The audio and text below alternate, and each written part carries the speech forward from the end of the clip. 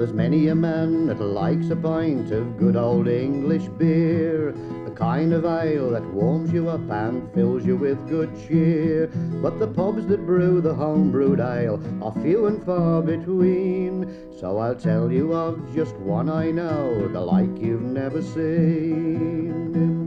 So come to Mrs. Pardoe's in the Black Country for a pint of home-brewed ale, for a pint of home-brewed ale, where a people come from far and near and will merry, merry be. Drink it down, drink it down, drink it down. Brian Cliff there, singing about a traditional English pub. The particular drinking house in question is the Old Swan at Netherton in the Black Country, which is in the middle of England. The pub has become famous among connoisseurs of beer from all over the world because it's one of only 4 remaining homebrew pubs in Britain today, where traditional ale is brewed on the premises. The Old Swan dates back to the 1840s, when the small community of Netherton was famous for its iron production and coal mining. But the pub owes much of its reputation to the Pardoes, Frederick and Doris, who arrived in 1932. This pub they called the Old White Swan has stood for 100 year. Men who forged the Titanic anchor would call for a pint in here. More than 50 years ago there came the Pardoe family, and they spent their lives in Netherton at this pub that you now see. So what would the Pardoes have seen on their first day at the pub? Local historian and expert on the Black Country, David Ragmore. Trams running down the Halesowen Road, picture houses, 2 picture houses, still plenty of pubs and breweries. At that time there'd still be some coal mining going on, not much, and of course chain and anchor making, not far away from the Old Swan. Metal bashing industries, quite a prosperous area, although of course the 30s had been hard times for large parts of the country. What sort of work would they have done if they'd have been in, say, the chain factory or the... Heavy work, hot work, literally bashing metal, shaping metal, very often by hand or operating presses. So basically it was really, really quite gruelling work. Yes, indeed. What were the houses like? As in other parts of the Black Country, 2 up, 2 down, terraced houses, families stuck together then, father, mother, all the kids, possibly the grandparents living together. With a bathhouse, washhouse? Washhouse, brewhouse, the brewers as they called it, out the back, and a small yard, and that's just about it. What's the brewers? Well, it was used for washing, but also for their own home brewing. Oh, so people actually did that at the time? Yes, there was a lot of it, and places like the Old Swan developed from this home brewing. How important as a social centre would a pub like the Old Swan have been? Oh, very important. There's a long tradition of pubs being a sort of social centre for the community. They collected money for each other in times of hardship, looked after the old people. Even in some of the pubs earlier, it had been quite common for them to base building societies, where they gathered money to build houses, and boat societies where people clubbed together to buy a canal boat. And these sort of things were based in pubs. So really, we shouldn't underestimate the importance of pub life. Oh no, it was a complete social centre for everyone. When the Pardoes came to the Old Swan, it was like any other pub of that time. There was sawdust on the floor. This helped to keep the pub clean. Spittoons were strategically placed in the corner for drinkers to dispose of unwanted chewing tobacco and any other substances which were in their mouths at the time.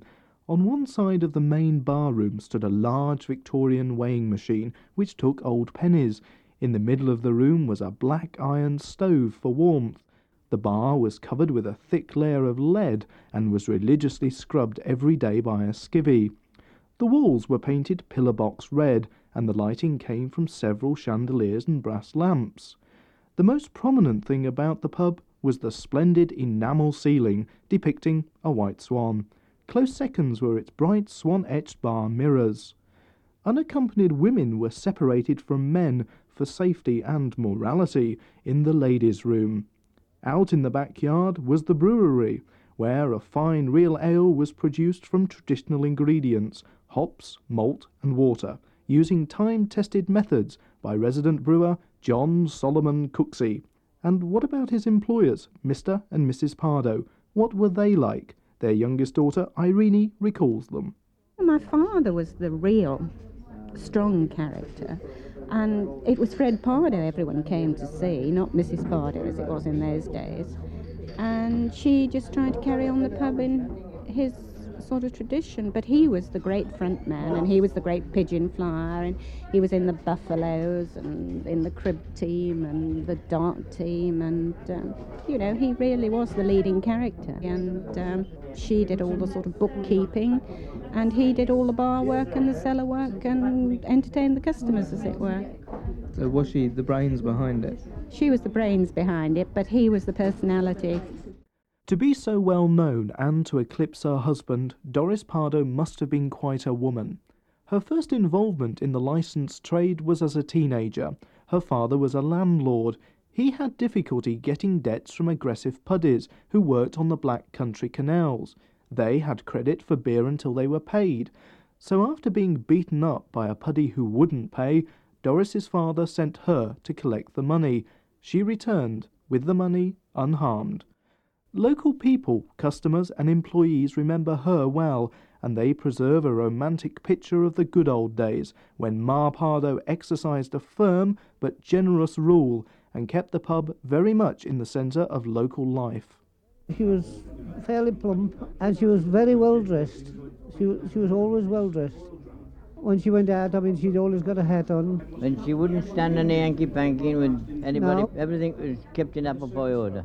Couldn't get her to have a drink. She'd pay for you. She wouldn't ask you, she'd pull you a drink and give it you. And she was always good to her staff. She was never short of staff. Oh, she was lovely. Well, she was to me and to others, but she expected a good day's work for a good day's money. I used to come about 7:30, and I should get away about 3. I had to clean the floors out and scrub quarried floors. It took me all day. Well, the kitchen was all white glazed bricks, double range, all steel dressing. We used to have to wear aprons then. And I used to do the walls every 3 weeks. And then I used to help with the vegetables for the dinner. To take the bar out for a morning trip. The women was a day trip, and also the smokeroom was usually a day trip. It was in 58, the one in particular that I went on. I took the wife, 2 cooked meals at good hotels, plus a tea at Berkeley Castle, on to Peter Scott's Wildfowl Trust at Slimbridge. We got back, and I asked Mrs. Pardoe how much it was. Oh, she said nothing. I found out after that no one paid. And that was 2 coach loans. We would possibly, by today's stand, you'd be talking on possibly about, £20-30 a head. So you can imagine what she did give away. Well, when I came here to be vicar of St Andrews, Netherton, I was soon told about Mrs. Pardoe, and especially about the kindness which she had shown over the years to our church and 2 other parish churches in this area. She provided free of charge communion wine to these 3 churches for a great number of years. And this particular gesture was absolutely in line with the kind of person she was. Her kindness extended to all and sundry in the community round about. But what really brings people to the pub is the beer. I've been coming here since 1970, and the beer was 13 pence a pint. And I used to drink about 6 pints on a Saturday morning before I went to lunch, and I enjoyed the lunch, and I used to come back afterwards. Didn't it affect your appetite? No, certainly not. Gave me more appetite for more beer. What about for the food though? Doesn't it make you drunk and not want to eat? No, you don't get drunk on this. This is good beer, not chemical beer. It's a very smooth tasting beer, a nice light colour, refreshing. It's not quite as heavy as some beers which tend to be barley wineish or almost like a stout. And I've heard the term used, quaffable. It's very pleasant. What's quaffable? Oh, it means that you drink one and you really do feel like another one. That's how I put it anyway. George Cooksey, the son of the former resident brewer, is the man who produces all that ale. Each morning he gets up at around 5 o'clock and goes to work at the brewery in the backyard of the pub. The first thing he does is switch on the gas. and boils up hundreds of gallons of water. This is the start of the week-long brewing process. George is now about to make the mash. And what are you going to do now, George? You're pouring the water into the malt. We'll start the mash, get the mash going. That's the start of the brew. Now, boiling hot water's coming through here, and it's mixing with malt, which is falling from, looks like a wooden cover. What is that exactly? Well, that's just the storage for the dry malt before it's mashed. So the malt mixes with boiling water. That's right, to create the mash. And what's this wooden thing here called? What exactly That's the mash tun. And how many gallons would this hold? Well, this holds half the brew, which would be roughly about 200 gallons. It's like a Turkish bath here, really steamy. Yes. It filled up quite quickly. What happens next? Well, the next one is the boiling, and you get more steam off that than you have off this. What do? We go downstairs now, because it's on 3 stories. That's right. Yeah. Okay, then, shall we go downstairs and take a yes. look? Once downstairs in the brick-built building, we find the hop back, a large tank into which the mash flows, mixing with hops to create the wort. Well, this is the hop back. If you could sort of imagine it as a tea strainer, it just strains the hops out. The hops settle on the bottom, and then it filters all the wort filters through it and leaves most of the rubbish behind. Through those black plates. And how many gallons would this hold? Well, this holds best part of the brew, which you're talking on, probably 350 gallons. And then it's thrown across by the pump into the fermenting vessels. Just switch the engine on. Well, now she's throwing it out of the hop back into the fermenting vessel. That is first stage of the ferment.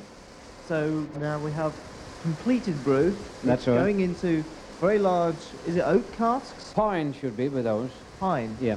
And is that particularly important? Well, not really, because it used to be a straight grain in the timber. They're both old. I think it's about 1,800 litres. After fermentation has taken place, the ale is ready to be put into metal barrels for pub use. But first, George has to clean the casks with water and a lot of aggressive shaking. You just clean the barrel out. Why did you shake it about? Couldn't you just turn it upside down? Well, you have to all the sediment in the bottom. Spent hops, yeast, tend to dry, just rouse them and swill them out. So all that aggressive banging about. That's the agitating. Gets rid of them. The best part of this is when you've got a bad temper. George then uses a metal rod to remove any remaining bits from around the hole of the barrel, where shortly the new ale will be funnelled in. And you're just banging it with a metal rod now? Oh, that's just to make sure the shive hole's open. Sometimes the hops tend to clog. And you're rolling the barrel towards the fermenting vessel, and what are you going to do next? Well, the next stage is to fill them and find them ready for the customer. So come to Mrs. Pardoe's in the Black Country for a pint of home-brewed ale, for a pint of home-brewed ale. Where people come from far and near and will merry, merry be. Drink it down, drink it down, drink it down. After 20 years at this public house, Fred Pardoe passed away. But Mrs. Pardoe and her family decided they would stay. Then in 1984, Mrs. Pardoe, she passed on. But she left her name to the pub they used to call the Old Swan. So come to Mrs. Pardoe's in the Black Country for a pint of home-brewed ale, for a pint of home-brewed ale. Where people come from far and near and will merry, merry be. Drink it down, drink it down, drink it down. When Mrs. Pardoe died, it was the end of an era. The pub was put up for sale and the proceeds were split between the family. Some feared that the pub would be sold to property developers or a mass-producing brewery and would be lost forever. The main force behind the fight to save the pub was the Campaign for Real Ale, a national pressure group which fights to preserve and promote real English ale. The pub was bought by a newly formed company, Netherton Ales plc. The new company is 25% owned by the Campaign for Real Ale and its members, and the other main owners are Real Ale supporters. But why did they want to save the pub? Campaign for Real Ale spokesman Adrian Hyde. People have been drinking in this pub for a number of years. It represents the centre of Netherton, the character of Netherton. We feel that it's worth saving. I know there's an angle from the tourist point of view that they expand on that situation and all the rest of it. Yes, I've got to accept it in a modern age, but to us, the idea is that we would like to see this beer preserved, the pub preserved, and our members nationwide, certainly if they come to the Midlands, would want to drink here. It's important to CAMRA, it's important to the area itself. Its shareholders wanted to keep the pub open and serve home-brewed ale, and to this end they've spent over £250,000 refitting and modernising the premises. This involved enlarging the Old Swan by removing a partitioning wall between the pub and a pie shop next door, which was owned by Mrs. Pardoe. They also knocked down the ladies' room and refitted and painted the downstairs. They later added a more modern brewery and finished the whole thing off with a fine new upstairs kitchen. Today the pub can accommodate small business conferences and other social functions. It has to be said that the pub is a shining example of British community spirit in trying to save a place against all odds. But the pub no longer caters solely for the local people of Netherton. It has an international reputation for its ale and pub building. Brewing fans from all over the world make the pilgrimage to the Old Swan. Barmaid Beryl Golding has pulled many a pint of homebrew for a foreign customer, but speaking only English can sometimes mean that understanding what the customer wants can be a problem. She's had to deal with many of the world's languages. Japanese, Chinese, there was one crowd of Germans, and not one out of them could speak English. Even the fella who'd brought them in, he couldn't speak German. So we had a right girl that night, you know. But some would argue that because of all the modernisation and refitment which the pub has undergone, and the sheer amount of money that's now involved, the real old-worldy Pardoe pub has been destroyed, and a designer Pardoe pub put in its place. Or put more viciously, a place which claims to be a stately home amongst pubs is now no more than a tourist trap, serving fine ale but in mock surroundings. Once again, Adrian Hyde. Well, yes, it's an interesting point. The answer is we've preserved the bar, and we've tidied the bar up. We've given it a lick of paint. What have we done? We've taken the cobwebs down. We've left it more or less entire as it was. You've smashed in a wall between a pie shop which used to sell pies that Mrs. Pardoe used to have a hand in, and you've knocked it into a bigger bar. You've knocked down the stairs. That's very unfair. That's very unfair. There's very little change. When I say yes, there's been a lot of change behind the scene. We've preserved the bar, we've preserved the smoke room, the adjoining corridors have changed, and yes. So you smashed down a few walls. There's bound to be some form of change. Now look, I'm not altogether saying that the final job was the ultimate of jobs, but the job that has been done, I think, is fully acceptable. Basically, there was no other alternative. What choice did we had?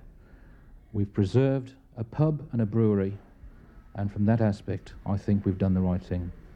One other question mark remains over the success of Netherton Ale's crusade to save the renowned Pardoe Ale and the Old Swan pub.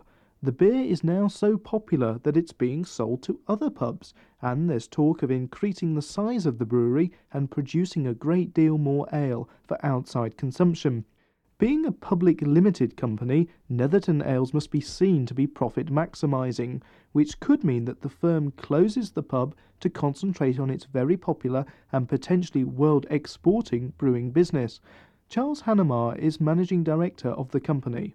You have a point, of course, but we believe that there is a need for homebrew beer to be sold. We believe it's an education process, and we are a commercial situation now. We have shareholders, and this is the way we can make the profits. That's the direction we must take. So really you're destroying Ma Pardoe's? Ma Pardoe's, how can you destroy a situation where Ma Pardoe's? People say to me on a regular basis that, would Ma Pardoe have liked this? If she came back tomorrow, would she have liked it? I say to them, well, Ma Pardoe in a day built up 8 wine shops and 3 pubs, and she in her own way was a capitalist, and so therefore I would have thought that she would have enjoyed and liked what happened. We're not really changing anything, we're just perpetuating what she would have liked to have seen happen, I'm sure. But what happens when the day comes where you're making more money from selling all the beer which you make to outside people, and Ma Pardoe's as a pub doesn't make as much money as it could do if it wasn't in existence? What will you do? We believe, or my belief is that I'm a custodian of Ma Pardoe's and of the Old Swan at Netherton, and as such we would always keep that little area of tradition within the business that we intend to carry on and grow from that base. The majority of the members who have got shareholdings anyway are interested in real ale of one form or another. Some are members of CAMRA. Myself couldn't see a situation where they would want us to destroy what was already here, and we won't do that. Tim Newey was born and raised in Netherton. He played the organ at Mrs. Pardoe's funeral and is the new landlord of the Old Swan, and he's one person who has noticed the changes at the pub. The pub's changed. It's sad that it's had to change. Mrs. Pardoe has passed away. The family are no longer involved. Nothing can stay as it was, much as we would like it to. I've always used the pub since I was old enough to drink. Some of the things that have gone, I miss very much. Unfortunately, there are things that it is impossible to maintain and to keep because they're things that come from the people that are here, and people die. So it's gone on, it has changed. It's developing, if you like, two characters. The old bar is as it always was pretty well, the same customers, same faces. You'll get one or two new faces coming in and become part of the day-to-day scene. And then you've got the new part, that it's developing its own character. There are a lot more younger people using that side. They go for different sorts of drinks. In that side we sell less of the homebrew in there and more of the lagers and the bottle beers and the peculiar wines, fancy things like sherry. On a whole, I think it's going along in a not an unpleasant way. And overall, how would you sum up the pub? I like it, else I shouldn't be here. As we have heard, the pub has changed in several ways, but has Netherton? Once again, local historian David Ragmore. A much busier place, much more traffic on the roads, council flats, new housing, and of course the old industries of chain and anchor making have largely gone now. High level of unemployment, of course, but plenty of people with jobs still. Very much a village community, a strong sense of local pride. Netherton has been part of the parish of Dudley since the year dot. The people there think of Netherton as being their town. The Old Swan is still there, a typical black country pub. It's a centre for the community. So both Netherton and the Old Swan have changed, whilst the image of Ma Pardoe is still as strong as ever. But what do the old locals think of the pub today? Foreigners, modernisation and all. Good company, good beer, sensible prices, and a lot of character to the pub. It's the type of pub that you can go abroad, you can go somewhere else and say, well, I've been to Pardoe's, and everybody goes, because I've travelled miles around to come here, you know. It's quaint. It's not a sort of pub what you go into for a jukebox and music and stuff like that. It's a quaint pub. Since Tim's took the place, it's took over a new dimension. You know, the place has become rejuvenated again. Oh, they've just redone it up like, still the same. I think the architect's done an excellent job. Is it like it used to be?